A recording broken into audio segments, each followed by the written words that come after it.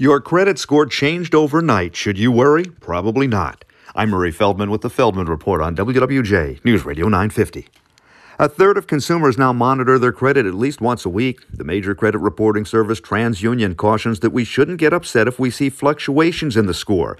They say we could see some short-term movements and that the score can move up or down because information is added or falls off our credit report. It happens frequently.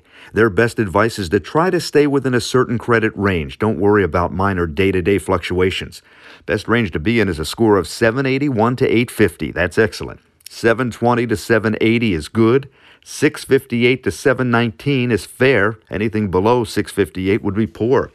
It's important to realize your credit score is not the only thing lenders look at. When applying for a mortgage, for example, they may also look at your income, employment history, and personal assets.